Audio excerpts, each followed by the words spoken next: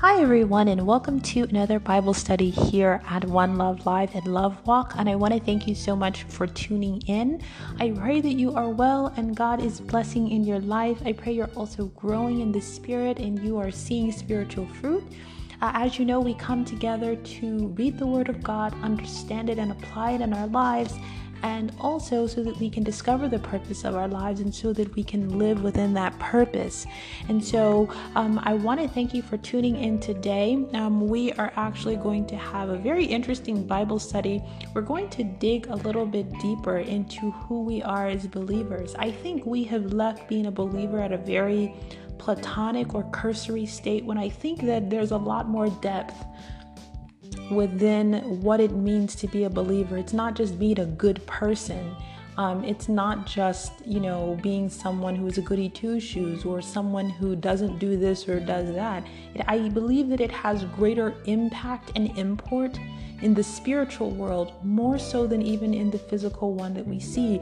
And so as believers, sometimes we have a tendency to believe that being a believer comes down to not doing these sins, these 1, 2, 3, 4, these 10 sins, and not doing this or being goody or something like that, or always being cheerful or happy, when in fact I believe that being a believer goes a little bit further than that, actually a lot further than that, because there's some pretty amazing things that are being said about what it means to be a believer, to be a son of God, to be a new creature.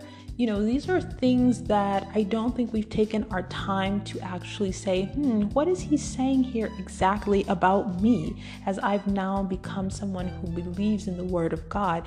This means that you have an access to power and unearthly or other earthly things, extra earthly things that others do not have. There's different things that you can know and may be required of you. And I want to introduce you to understanding a little bit more the fullness of what it means to be a believer beyond just believing and beyond just doing good and abstaining from these particular sins. So if you will, go ahead and grab your Bible. We're going to read a couple of scriptures. It's not actually going to be long scriptures, because what we're trying to figure out is what is actually being said, because a lot of times I believe we will read a lot of scripture and miss really God is saying something huge in one verse. And, because we've ingested so much scripture, we kind of, forget it. Now, ingesting a lot of scripture is good when you're trying to get like a macro picture of what's happening in there and then apply that. But sometimes you need to move down to the micro level. So go ahead and grab your Bible. So if you can go with me to Romans, that's chapter 4, and we're going to read from verse 9 until verse 11. That's Romans chapter 4, verse 9 to 11. Like I said, it's not long. So it says, "Cometh this blessedness then upon the circumcision only, or upon the uncircumcision only? For we say that faith was reckoned to Abraham for righteousness. How was it then reckoned? When he was in circumcision or in uncircumcision? Not in circumcision, but in uncircumcision. And he received the sign of circumcision, a seal of the righteousness of the faith which he had, yet being uncircumcised, that he might be the father of all of them that believe, though they be not circumcised, that righteousness might be imputed unto them also." And that's Romans chapter 4, verse 9, verse to 11. I'm going to read that one more time. Really think about what he's saying here. There's a lot of use of the word circumcision, so it gets confusing. So let's try it one more time. It says, "Cometh this blessedness then upon the circumcision only, or upon the uncircumcision also? For we say that faith was reckoned to Abraham for righteousness." Faith was reckoned to Abraham for righteousness. How was it then reckoned? When he was in circumcision or in uncircumcision? Well, not in circumcision, but in uncircumcision.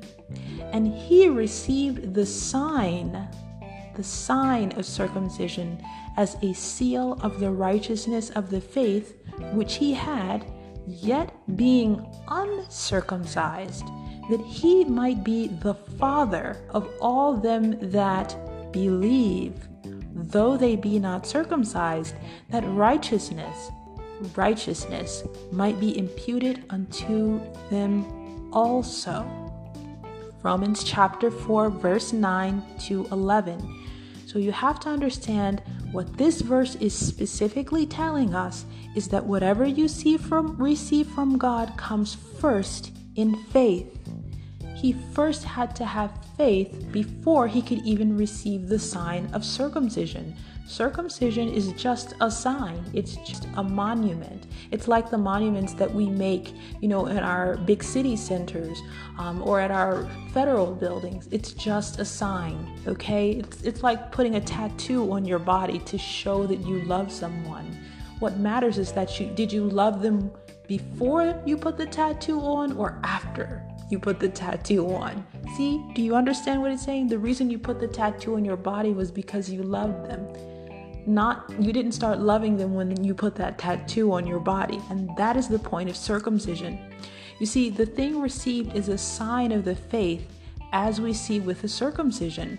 Now, I want to bring this down to a very practical level. Maybe you're having faith for something. You've asked God for something. You're believing for something. You have to know that whatever you receive from God comes first in faith, in the same way that Abraham had faith first before receiving the sign of circumcision or receiving the promise. You have to have the faith first. The thing received is a sign of the faith. So if you're believing in God for, I'm going to be shallow here and say a car. If you're believing God for a car, you have to understand that the car, when you get it, is simply a sign of your faith. That's it. It's simply a sign of your faith. That's why the Bible tells us that faith is the evidence of things not seen. It is the substance, because the thing you have to understand is the thing that is most weighty in your life as a believer is what you believe. It is the faith you have in God. That is the weight. Whatever else comes is a sign. It's just a piece of something, okay? It's not important as what that faith can do. That's why I say it's important for us to understand that as believers, we have gone beyond just being goody people. We've gone beyond just being people who I don't eat this, I don't do this, I don't practice this sin. It's beyond that. It's beyond not practicing sin. It's beyond being just nice.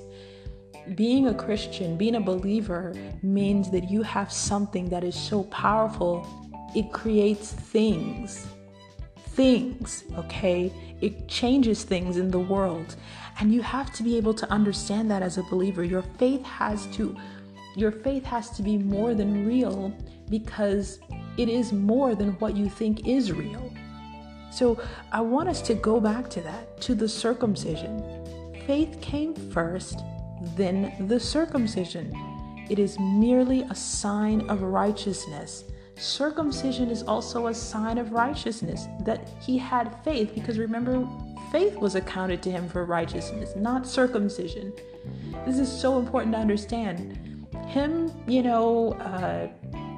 getting circumcised, or the sign of circumcision, that was a sign of righteousness, his righteousness. Now remember, it's the righteousness that God wants. He doesn't really care about the circumcision. He doesn't really care about the car that you're having faith for. What he cares about is the faith that you have for it, not the car, not the house, not the new position. No. And that is what we have to understand as believers, that God is trying to elicit from us something greater than what it is that we want from him. And that greater thing is faith. That greater thing is faith. So for Abraham, he had righteousness with God before he had circumcision. And this righteousness came from simply believing what God said. God could have come to him and said, I'm going to give you, a casino. And I'm not saying anything about gambling right now in this Bible study. But let's say God was going to give him, I don't know, I'll change it. I don't want to offend anyone. But God says, I'm going to give you a hotel chain. it isn't about God giving him the hotel chain, because God could have simply just given him the hotel chain without telling him. You realize that God didn't have to take Abraham out into the wilderness and, have this big visions in the night and tell him he didn't have to do any of that. God could have just done it. He could have just done it, but he didn't. Why did he not do it? Because it was about faith, and the faith is the righteousness. That is what you must understand. If you are waiting for change anywhere in life with God, it begins first with faith. It begins first with righteousness. That is the righteousness. In fact, the goal is righteousness and not merely faith. It takes faith to be righteous, but you have to understand right standing with God is the whole point. We never have any conversations about faith when we talk about Adam and Eve, because in the beginning they had right standing with God. They were righteous. So it's important to understand God isn't trying to just get us to believe. That is important. That is what is going to please him, that we believe he exists. So therefore we believe that we must do what he says and stand in righteousness with him. But the point is for you to become righteous. Righteousness is the goal. Righteousness is the prize. This is why the Bible says obedience is better than sacrifice, because by being obedient and doing what he says, consequently because you believe, means that you can now be in right standing with God. It's a process. That's why I want you to understand the fullness of what you are as a believer. It goes beyond just the faith. It goes beyond just the thing that you're believing God for. So sacrifice is merely one method of reaching righteousness. We see this in terms of the priesthood, with people sacrificing bulls and goats. Why were they doing that even? Because God wanted them to do it, because he asked them to do it. And so in doing it, it demonstrated faith in believing in who he was, accomplishing what he wanted them to do in the way that he wanted them to do it. So it's absolutely important for you to understand that there is a process here. See, men offered many things to obtain righteousness with God, but the real goal was doing what God wanted and trusting in him, or believing in him, or having faith in him. See, the goal is righteousness. The goal is walking with God in complete faith, belief, and trust, not wavering. Every day we are tested by that one goal, obedience. To have faith and belief in God and to stand in righteousness.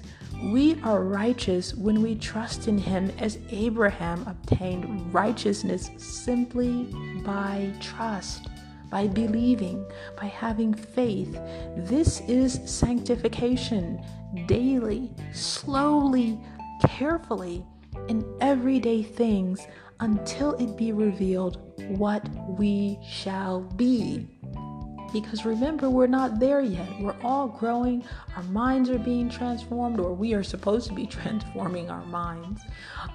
We are growing in understanding what God wants. We're understanding more about the Word of God. We're becoming more righteous. We're becoming more faithful.